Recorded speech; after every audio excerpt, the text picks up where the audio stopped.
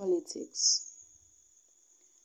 Wealth without work, pleasure without conscience, knowledge without character, commerce without morality, science without humanity, worship without sacrifice, politics without principle.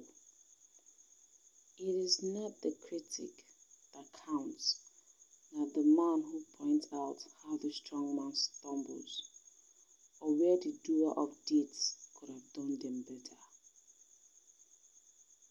The credit belongs to the man who is actually in the arena, whose face is marred by dust and sweat and blood, who strives valiantly, who comes short again and again, because there is no effort without error,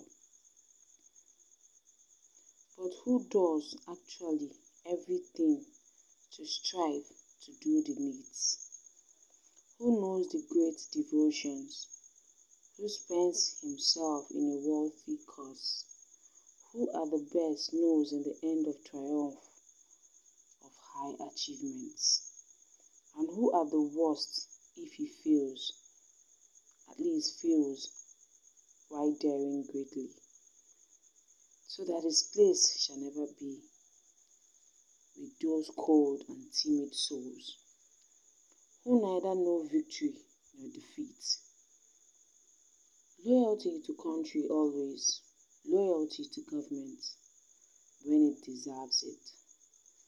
There comes a time when one must take a position that is neither safe nor politic nor popular, but he must take it because his conscience tells him so. You are not to be blind with patriotism that you can't face reality. Wrong is wrong, no matter who does it or says it. One of the major problems with covering people is that of whom you get to do it, or rather of who manages to get people to let them do it for them. Politics is the act of looking for trouble, finding it whether it exists or not, diagnosing it incorrectly and applying the wrong remedy. Be like water making its way through cracks. Do not be assertive, but adjust to the object, and you shall find a way around or through it. If nothing within you stays rigid, outward things will disclose themselves. The first duty of a man is to think about himself.